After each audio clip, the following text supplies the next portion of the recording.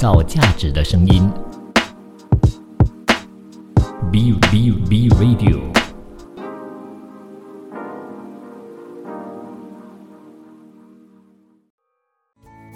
健康是人生真正的幸福密码。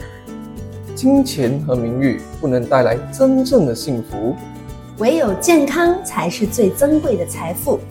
把健康放在第一位，享受幸福生活的每一天。欢迎来到健康密码。Hello， 大家好，又来到了 Karen 老师和 Davis 老师的这个 B Radio 第10章节的这个分享。我是 Karen 老师，我是 Davis 教练。今天呢，我们要跟大家分享关于骨骼关节的这个健康问题。那骨骼关节呢，是我们营养师跟这个治疗师呢都很重视的健康问题。因为万千的世界多姿多彩，充满了乐趣，美好的生活五彩斑斓，充满了活力。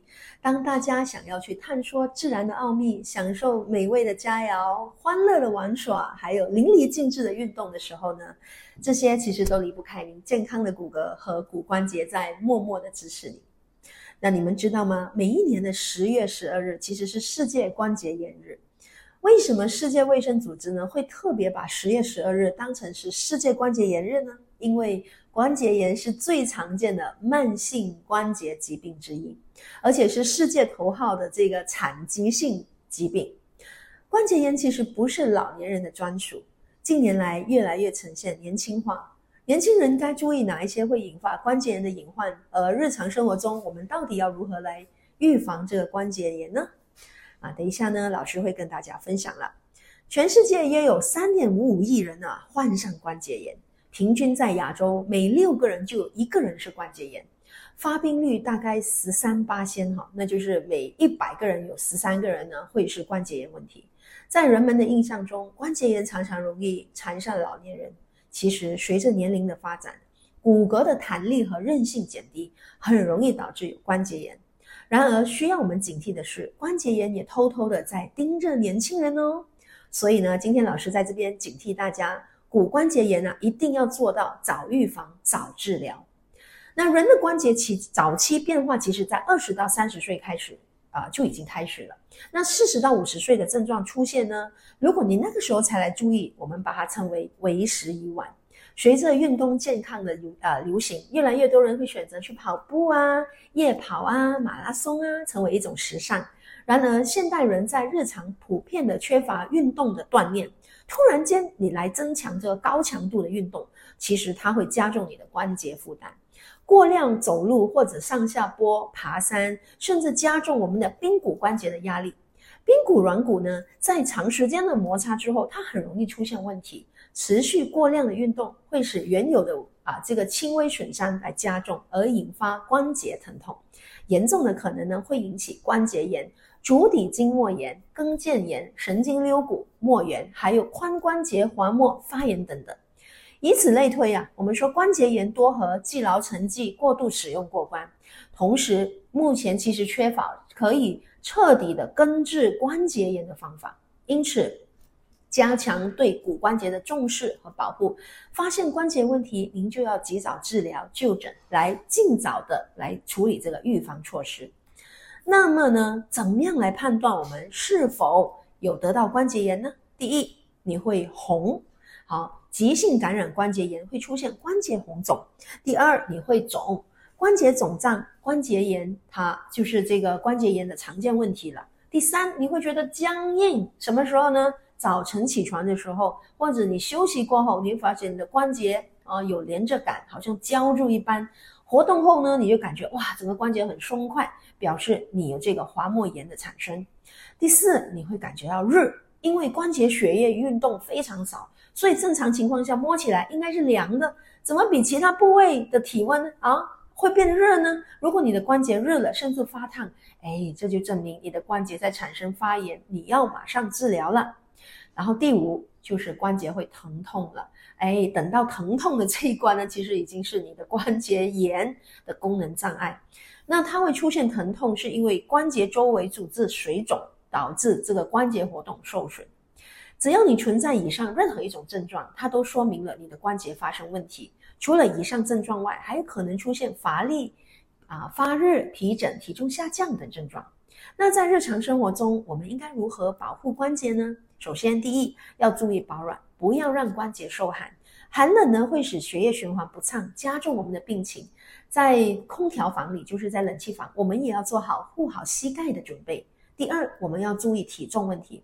一方面呢，体重会增加负重下棘关节的这个承重压力，引起体位步态的变化，而且也会改变关节的生物力学。另一方面，有不少研究发现代谢异常也会对关节呢造成一定的损伤。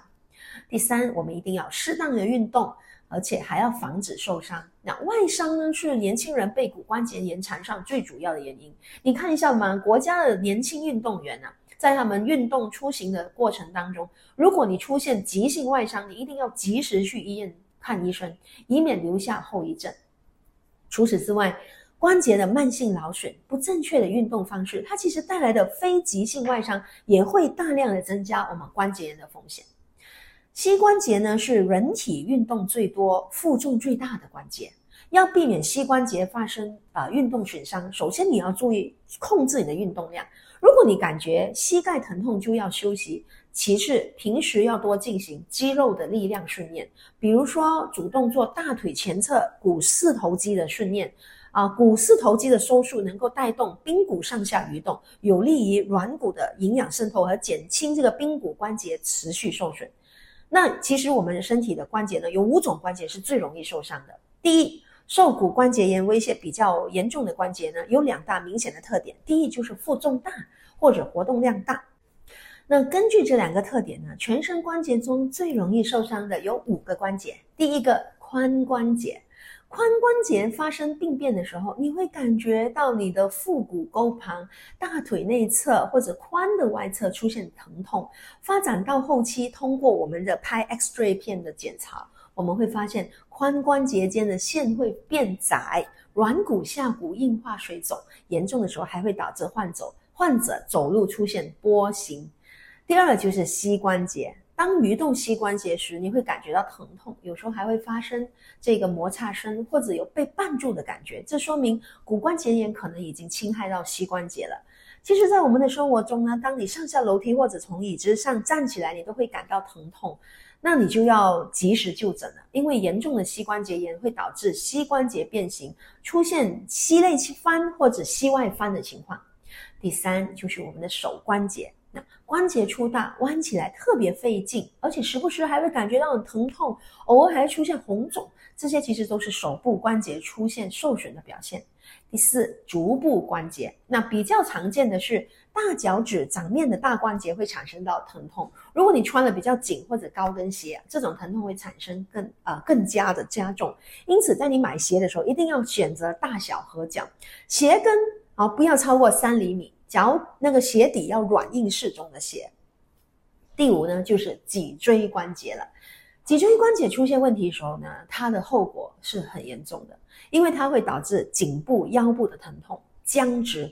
这种疼痛和颈椎病、腰间盆底出有一个很大的分别，就是局部疼痛为主，因为它很少会压迫到神经线。所以呢，骨关节对人体而言它就像一台精密的仪器，重要的零件，控制着我们人体的一举一动。但同时随着时间的流逝，零件也会被磨损，会逐渐的发生老化，尤其是在频繁使用的关节。如果您保养不当，可能人还没老，关节先衰。所以不仅限制了我们的行动自如，还阻碍了我们畅快的享受人生。所以呢，关节出现的问题一定要多加重视。那今天我就跟大家再分享几个关节的健康密码。关节的健康密码，你一定要注意这些信号。那我们说关节是身体里面最劳苦功高的这个器官，所有的大动作、精细动作都离不开它们，所以一定要仔细观察关于这个关节发出来的过劳苦的信号。第一，上下楼梯或者你蹲下来的时候，关节会发出咔嚓的声音，有时候还会有摩擦感。第二，久坐久站或者你保持一个姿势不动一段时间后呢，你突然间会感觉你的关节像上了锁一样坚硬而疼痛，活动也不是很自如。第三，有时候关节呢会隐隐作痛，如果赶上阴天或者是天气比较寒冷的时候，疼痛会加剧，而且时间也会变长。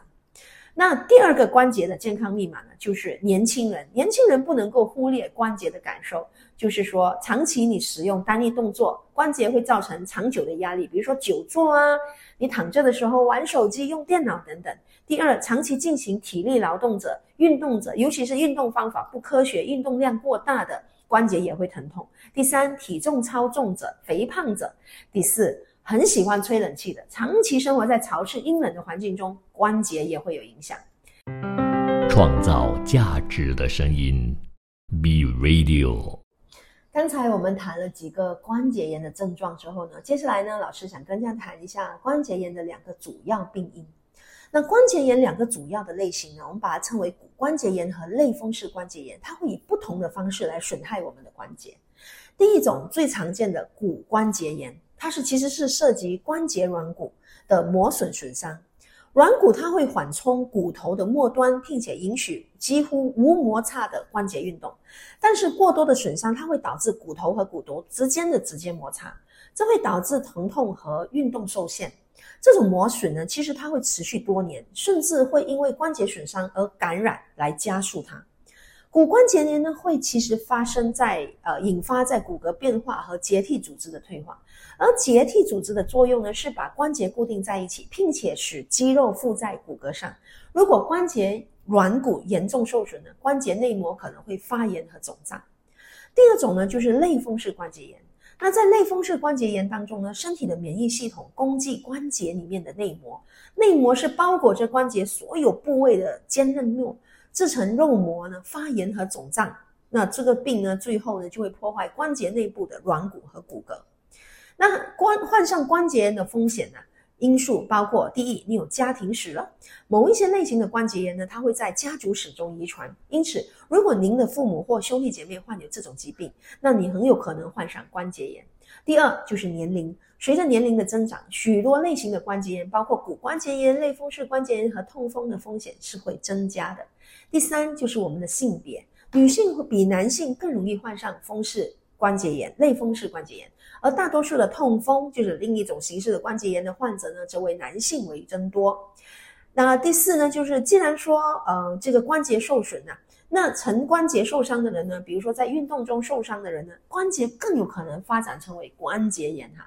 那第五就是肥胖症呢，体重过高会给关节带来压力，尤其是膝盖、屁股还有我们脊椎。那这个肥胖患者呢，患上关节炎的风险也就更高了。那老师说到这边呢，其实老师要说的一个重点就是，你们不要小看关节炎并发症，因为重度的关节炎尤其是在累及我们的手或手臂的时候呢，它其实是会导致你难以完成你日常的工作。承重关节呢，出现关节炎可能会导致无法顺利行走或坐直，有些病例还会出现关节扭曲和变形。另外大家可能也会听到刚才我所说的痛风了。那痛风是一种常见而且很复杂的关节炎，它会发生在任何人的身上。它的特征呢，就是一个或者多种关节出现重度的疼痛、肿胀、发红和压痛，而且通常会发生在脚趾。那痛风呢，它会突然发作，常常使您半夜惊醒，觉得自己的大脚趾有灼热感，受累的关节发热、肿胀和压痛，甚至呢，有些人会觉得难以承受这个传单的重量。哇！所以痛风的这个症状呢，它有时候是有时有，有时没有，但有一些方法其实是可以管理症状和预防它的复发。痛风的体症和这个症状几乎是突发性的，而且通常是在半夜哦。其中包括第一，当你有剧烈的关节疼痛时，痛风通常会累到你的大脚趾，但也有可能发生在任何的关节。其他常见的受累关节包括脚踝啊、膝部啊、肘部啊、手腕啊、手指等等。疼痛可能在出现开始后的最初4到12个小时内最为严重。那第二就是持续的不舒适感，最严重的疼痛减轻后，一些关节不适可能会持续几天到几周，以后的发作可能会持续更长时间，并累积更多的关节。第三就是发炎和发红，一个或多个受累的关节出现肿胀啊、压痛啊，或者是发热和发红等等。第四就是关节活动量受损，随着痛风症状的发展，你可能无法正常的活动你的关节。那我们大家来聊聊一下，造成痛风的原因是什么呢？当尿酸结晶在关节中累积时，你就会产生痛风问题，引起痛风发作所导致的炎症和剧烈疼痛。当血液中尿酸水平较高时，它就会形成尿酸结晶。人体在分解嘌呤，就是人体内天然存在的物质时，它就会产生尿酸。那嘌呤也存在一些食物当中，包括红肉啊、肝脏啊、富含嘌呤的海鲜啊，包括我们说的凤尾鱼、沙丁鱼、贝类、扇贝、金枪鱼等等。另外，酒精含量高的，特别是啤酒，还有水果糖的饮料，也会使尿酸的水平增加。那正常的情况下呢，尿酸会溶于血液，并且通过肾脏来排进我们的尿液当中。有时候人体产生的尿酸过多，或者肾脏排出的尿酸过少，在这种情况下，尿酸就可能会累积在关节或周围，形成这个锋利的针状尿酸结晶，引起疼痛、炎症和肿胀。所以我们来看看一下痛风的风险因素有哪一些。如果体内的尿酸水平高，你就很容易出现痛风。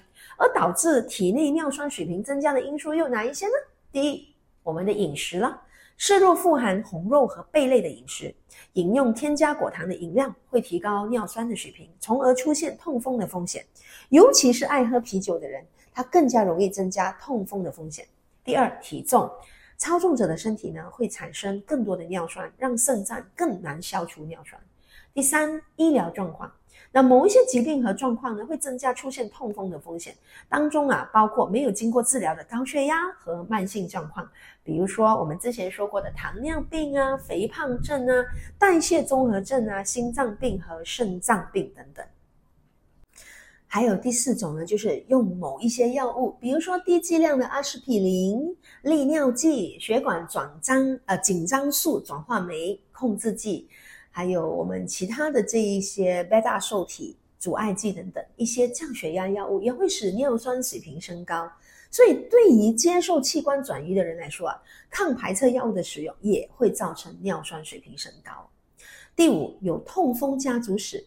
当然如果你家中有其他成员出现痛风，那您患上这个痛风的可能性也会升高了。第六，就是年龄和性别。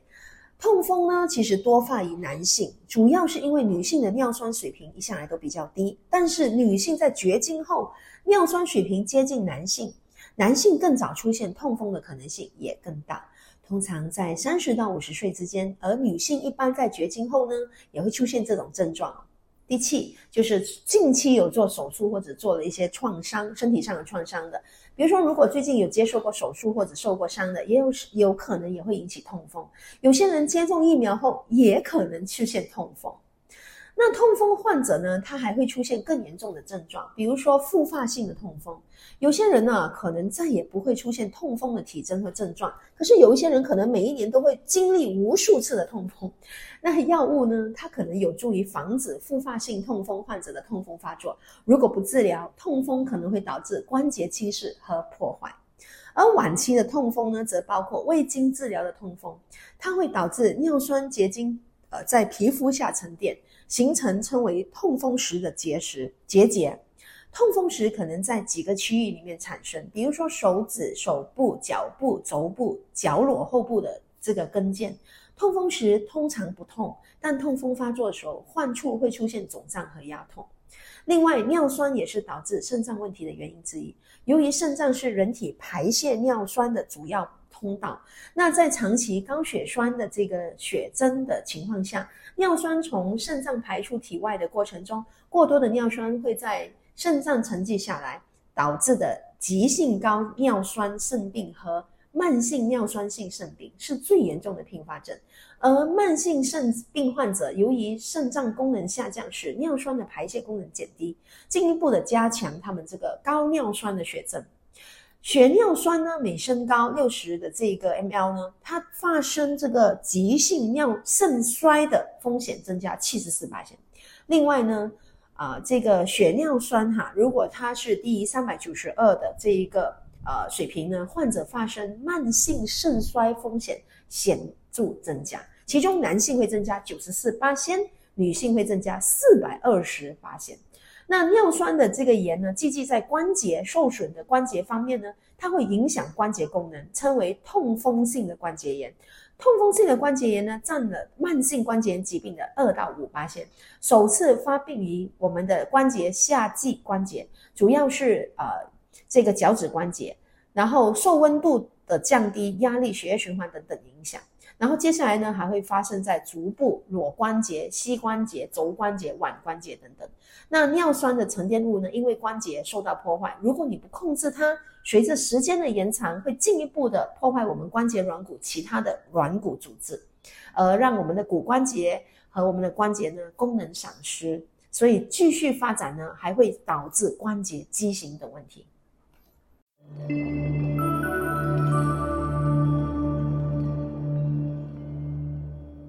创造价值的声音 ，Be Radio。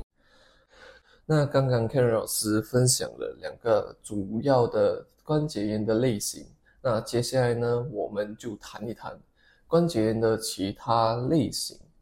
那第一个呢，就是反应型的关节炎。反应型的关节炎呢，是由身体的其他部位，主要是肠道啊、生殖器或者尿路的感染引起的关节疼痛和肿胀。这些病症呢，通常就是累积，就是关系到膝关节啊、裸关节啊和足关节。那炎症还可能就是连累到眼睛、皮肤和将尿液排出的体外的管道，就是我们的尿道。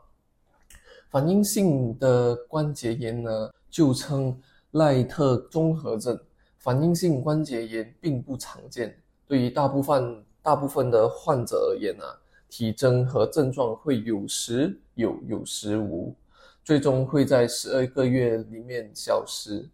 那反应性的关节呢的体征和的症状呢，通常就是出现在于诱发性的感染后1到4周内开始出现。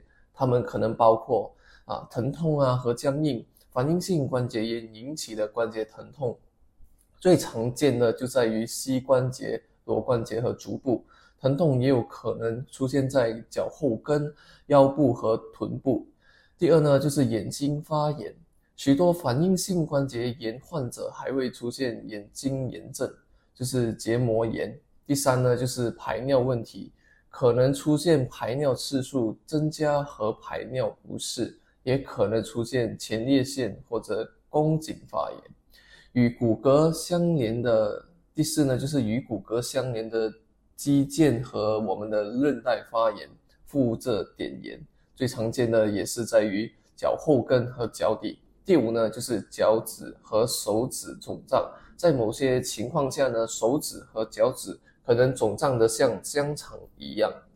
那第六呢，就是皮肤问题。反应性关节炎呢，可以以多种方式殃及到我们的皮肤，包括就是口腔溃烂以及手底和脚掌出现那个皮疹。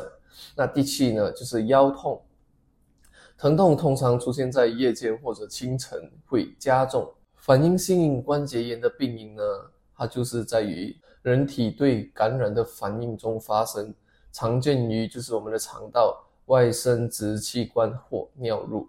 如果只是引起轻度的症状呢，或者就是根本未出现状况，可能不会意识到这些诱发性的感染。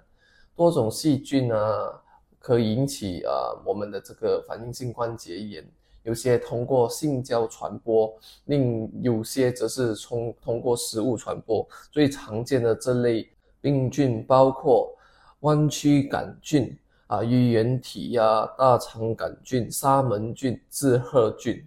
那反应性关节炎不会通过接触传染，然而这些导致反应性关节炎的细菌可以通过性交或者受污染的食物而传播，只有少数接触到这些病菌的人会发生反应性的关节炎。那反应性关节炎的风险因素有哪些？某些反应性关节炎会就比如说我们年龄，反应性关节炎最常于出现就是在于20到40岁的成人。那性别呢，男生和女生都有可能会中，但是男性比女性更有可能因对性传播细菌的反应而患上反应性关节炎。那最后一个就是遗传性的因素，已经将反应性关节炎与一种特定的遗传标志勾挂，但大多数有相应的遗传标志的人从未患上这种疾病。那我们要怎么去预防呢？遗传因素会决定你是否可能患上反应性关节炎。尽管你不能改变自己的基因，但可以尽可能的避免接触可能导致反应性关节炎的细菌，将食物放在适当的温度下，并正确的烹饪。这些措施有助于避免许多可能引起反应性关节炎的食源性细菌。那有些性传播感染也会引发反应性关节炎，使用避孕套是有助于降低风险。第二种的关节炎类型称之为强直性脊柱炎，这是一种炎症导致的疾病，随着时间的推移可能会导致脊柱中部分骨骼融合，脊柱灵活性因此降低，可能会导致弓形的姿势，如果肋骨受累，可能会很难的完成深呼吸。随着强直性的脊柱炎的恶化，会有新骨的形成，这是身体努力融合的表现。新骨会逐渐的缝合，肌骨之间的间隙，最终将各段的肌骨融合在一起。融合的肌骨可以使脊柱的自然曲线变平，导致僵硬的驼背姿势。中轴性的脊柱关节炎呢，分为两种类型。那可以通过 X 线发现这种病症，则通常是称为强直性的脊柱炎啊。如果不能通过 X 线发现的话呢，那是根据症状、血液检查和其他影响学检查发现，则称为放射学阴性中轴型脊柱关节炎。那症状通常都会在青少年的时期开始出现，身体其他部分呢也可能会因为发生炎症的反应，最常见的是眼部。强直性脊柱炎不能被治愈，但是治疗可以减轻它的症状，也同时间可以延缓那个病情的进展。那强直性的脊柱炎呢，最早期的症状包括背部的疼痛，以及下背部和臀部的周围的僵硬，尤其是在早晨和一段时间不活动后，颈部疼痛和疲劳也很常见。随着时间的推移，症状会持续的加重、改善或不定期的停止。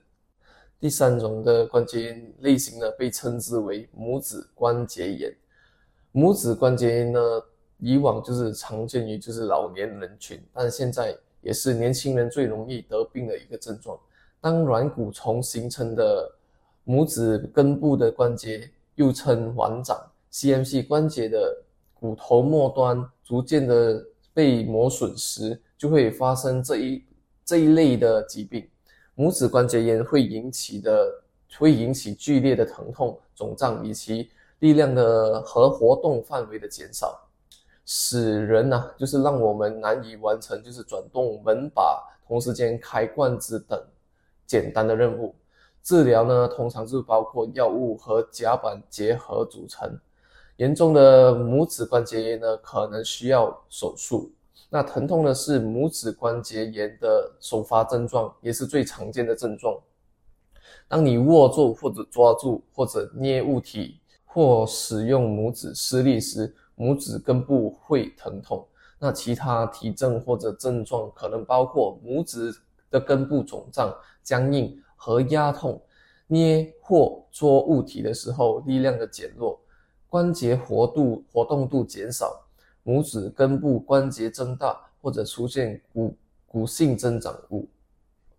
那拇指关节炎何时就诊呢？那如果拇指的根部持续性的肿胀、僵硬和疼痛的话，就可以去找医生。那拇指关节炎的病因呢，通常都是随着年龄的增长而发生。拇指如果关节受过伤或者损伤，也会引起拇指的关节炎。正常的拇指骨骼末端被会被那个软骨覆盖，软骨起到了缓冲的作用，使骨骼之间无摩擦的滑动。那拇指关节炎患者呢，可以覆盖关节骨的末端的软骨退化，光滑的表面变得粗糙，然后骨骼相互的摩擦，导致关节损伤。关节损伤可能导致到胫骨沿线有骨的两侧生长，就是我们所谓的骨刺，导致到拇指关节产生明显的增长物。那拇指关节炎的风险因素有什么？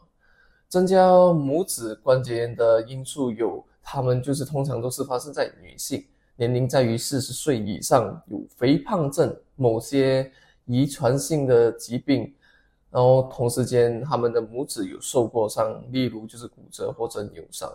同时间他们的工作或者生活习惯都是需要用到拇指施力的很多发力。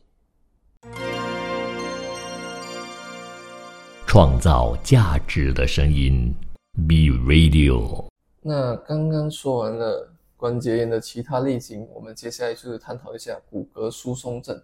骨骼疏松症是一个世界性的问题，在许多国家50岁或以上的人群中，多达1/3的女性和1/5的男性会遭受骨骼疏松症。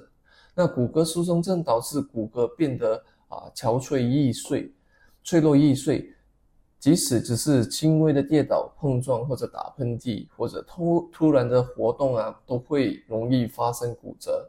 骨骼疏松症引起的骨折不仅仅会威胁生命，还是同时间会造成痛苦和长期残疾的主要原因之一。强健的骨骼与结实的肌肉呢，将帮助我们享受活跃、自由的活动和独立的未来。简单来说，骨骼的健康状况决定着未来的生活质量。骨折也会引起严重的疼痛、无法行动和长期残疾病。年龄45岁以上的女性中，骨骼疏松症比其他许多疾病，包括糖尿病心脏病和乳腺癌等，需要住院治疗的时间更长。髋部骨折视为最严重、会危及生命的骨折类型之一，往往造成需要护理辅助。那丧失行动上的独立性呢？发生髋部骨折的人中，少过一半的人可以恢复到骨折前的功能水平。遭受髋部骨折的人中，约有20到25% 的人会在1年之内死亡。那骨骼疏松症跟骨折是可以预防的话，那答案是肯定的。如果提前采取行动的话呢，虽然是有一些人是因为其他因素的情况下，比如家庭疾病会加速到骨质流失，但是依然可以采取一些措施，有助于预防和对抗这些无声的疾病。不管我们的年龄或者是骨骼的健康状况，第一步要确保的是有益于骨骼健康的生活方式。那意味着就是定期进行举重和强健肌肉的运动。那同时间也是食用富含钙质蛋白质、维生素 D 和其他重要的营养素的食物，避免不健康的生活习惯如就是抽烟或者过度饮酒。然而，对于骨折高风险人群，有益于骨骼健康的生活习惯本身就并不足以预防骨骼疏松症或者骨松型的骨折。那如果你是高风险人群，很有可能就是需要服用骨骼疏松症的药物来预防骨折。健康的骨骼与免于骨折伤害的未来的5个步骤。第一，就是定期运动。我们刚刚说的举重强健肌肉的运动平衡训练也是很好的运动之一。那第二，确保日常饮食富含有利于骨骼健康的营养素，钙质、维生素 D 以及蛋白质都是对骨骼很重要。然后适当的晒太阳就是能让我们足够的获取到维生素 D， 就是大概10到20分钟。那同时间也是要避免不良的生活习惯，保持着健康的体重，避免抽烟和过度饮酒。第四，查明我们是否具有风险因子，把这些因子告诉医生，引起他们的重视，尤其是我们如果是之前曾经骨折过的话呢，或者是患有某些疾病，或者同时间吃着一些对骨骼有直接性影响的药物。那第5就是接受检测，若有必要也是要接受治疗。如果您是属于高风险，很可能是需要到服用药物来保护骨骼，然后来预防骨骼。那这些都是要经过医生的判断和诊断，然后他们会给你一系列的建议。那当然最好的当然就是跟着医生的建议去行动。那保护您的未来的重要的行动呢，也是就是认出你是否有那个风险因子，查明骨骼疏松症风险因子，可以帮我们就是提早采取适当的行动，提前预防会对晚年骨骼健康产生不良的影响。那以下是比较常见可改变的风险因子，这代表着我们可以改变这些因子来降低我们患有骨骼疏松症与骨折的风险。第1就是抽烟。那我们都知道抽烟的危害，但是很多人不知道，与抽烟的人比较，抽烟的人或曾经抽烟的人骨折的风险都更高一些。抽烟会使髋部骨折的风险增加到 1.8 倍。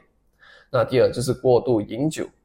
与不饮酒的人或者适度饮酒的人比起来，每天饮酒超过2单位的人，骨骼性骨折的发生率可以高出 40%。然而适度饮酒的人对身体的健康和骨骼都有直接性的益处。那第3就是我们的身体 BMI 身体质量指数 BMI 过低或过高都会直接性的让我们增加骨骼疏松症的风险。那第4营养不良，任何阶段年龄富含钙质与蛋白质营养饮食对骨骼肌肉的健康都有直接性的益处。老年人的营养不良特别需要给到特别的关注，尤其是因为他们更容易患有骨骼疏松症，更容易跌倒和更容易骨折。那第5就是缺乏维生素 D。 维生素 D 是我们皮肤暴露在阳光中的紫外线下时皮下自动合成的。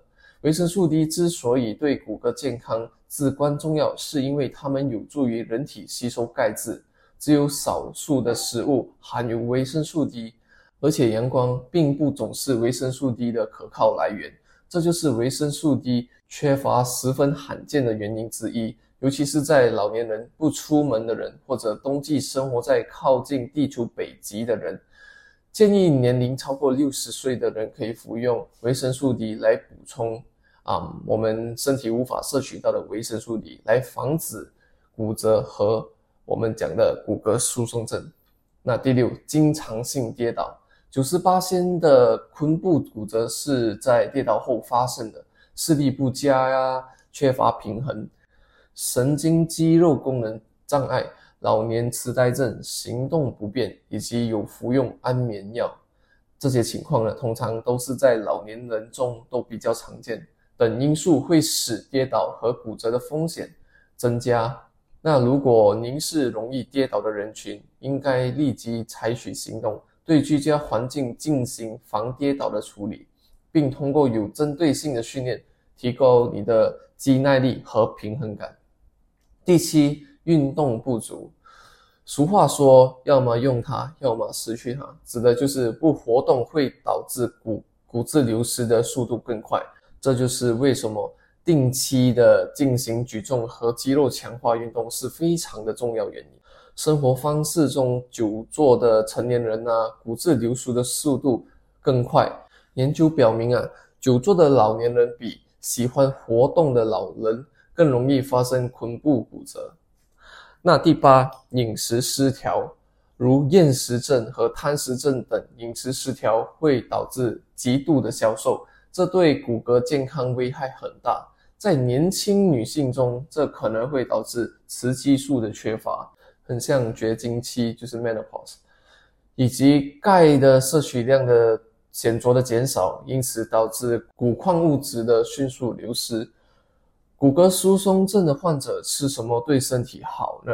那第一就是提供足够的钙质，要吃含钙量丰富的食物，如排骨、脆骨、虾皮、海带、发菜、木耳等等。然后同时间，第二也是要给足够的蛋白质，可以选用牛奶啊、鸡蛋、鱼、鸡、瘦肉、豆类等的豆制品。那同时间也是要给足够的维生素 D 和维生素 C， 因其在骨骼上的代谢起着重要的调节作用，应该吃多一点新鲜的蔬菜啊、水果啊、小白菜啊等等。那骨骼疏松症的饮食上需要注意些什么呢？ OK， 他们就是不能吃得太咸，吃盐太多，因为会增加钙质的流失，同时间会使骨骼疏松症的症状来得严重。第二就是不能多吃糖，多吃糖会影响就是钙质的吸收。和最后就是不要多喝咖啡，因为咖啡会直接性的影响和导致我们的钙质的流失。创造价值的声音 B Radio。